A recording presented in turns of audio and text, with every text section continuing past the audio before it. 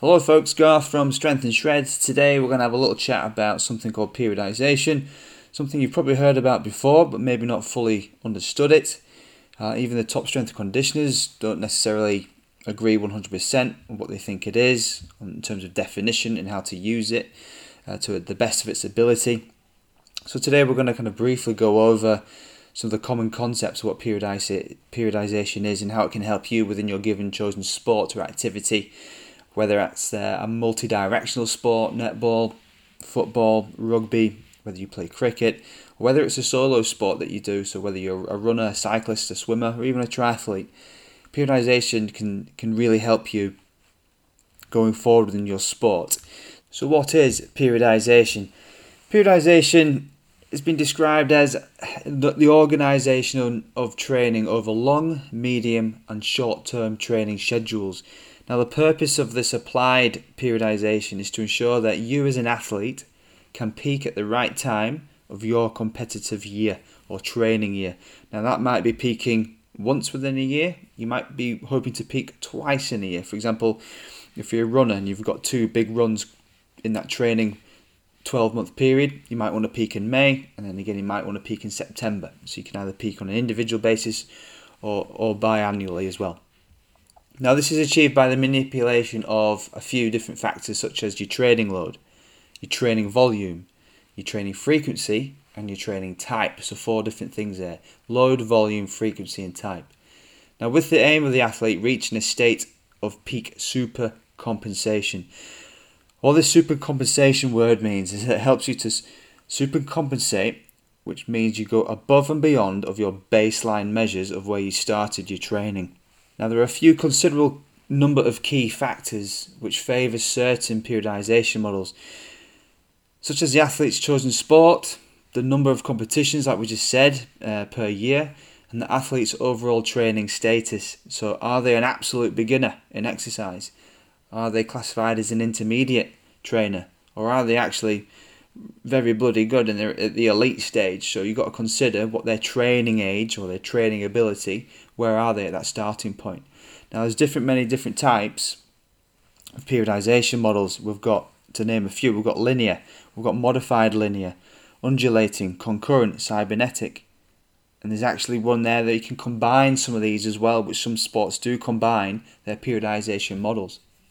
And rugby can be a really good example of this, where players will start with modified linear periodisation during the pre-season, later on to move on to undulated periodisations once they start their season and once they start playing games. So in essence, what we have here with periodisation is that it helps us to organise our training, it helps us to be the best we can be in a given time frame, it helps us as a human being to supercompensate, so again go above and beyond our baseline measures for an event or time frame, and it helps us to stress the body, and it also allows us to recover from the stress.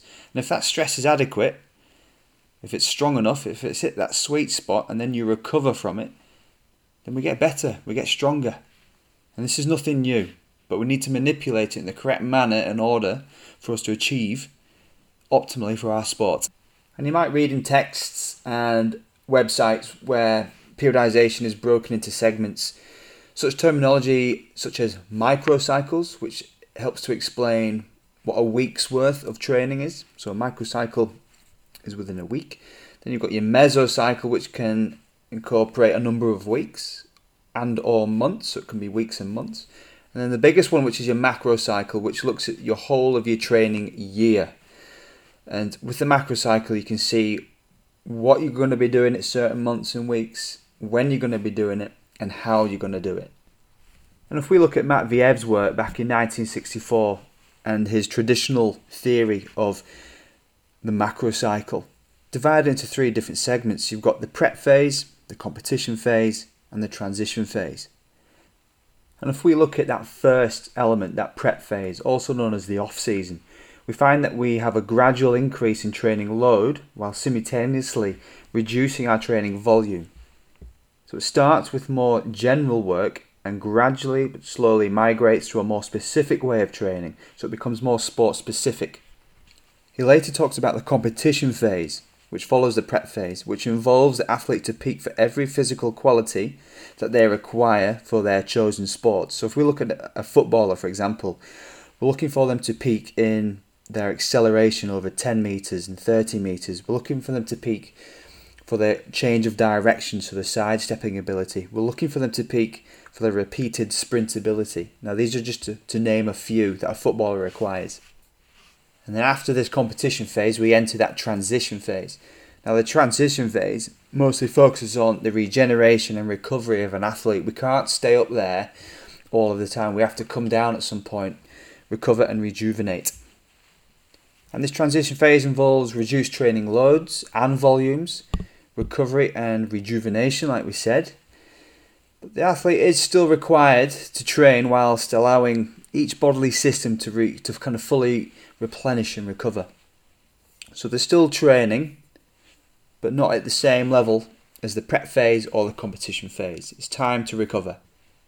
And if we ignore these phases of training, some athletes can be guilty of going too big too soon, or early to ripe or early to rotten, as they say, meaning they've not spent adequate amount of time building the foundations an athlete actually requires to progress successfully onto the next phase of training. And equally, some athletes spend too much time in that prep phase building their foundations without actually realising that there's other phases of training that can help them perform optimally. They will improve in the prep phase, but not to the best of their potential. So again, if we look at that rugby player, they might get strong during the prep phase or the off season, but then they fail to transfer that strength into power. Now the more powerful you get, the faster you become as an athlete and as a rugby player. And if we look at a triathlete, they may perform far too many long rides building their endurance tank and that engine, but not perform enough speed sessions. Yes, they can ride and run all day, but at a slow pace. Slow doesn't get you to that top 10% finish. So with that rugby player, they've saturated their strength quality without even delving into their power quality. The triathlete, they've saturated their aerobic system and barely touched and manipulated their anaerobic system. If you're an amateur within your chosen sport or activity, like myself, let's say you're an endurance athlete, you might want to look at linear periodization and or modified linear periodization. In contrast, if you are a sports person, you play a multi-directional team sport, you might want to have a look at, start with linear periodization and then migrate to undulated model of periodization.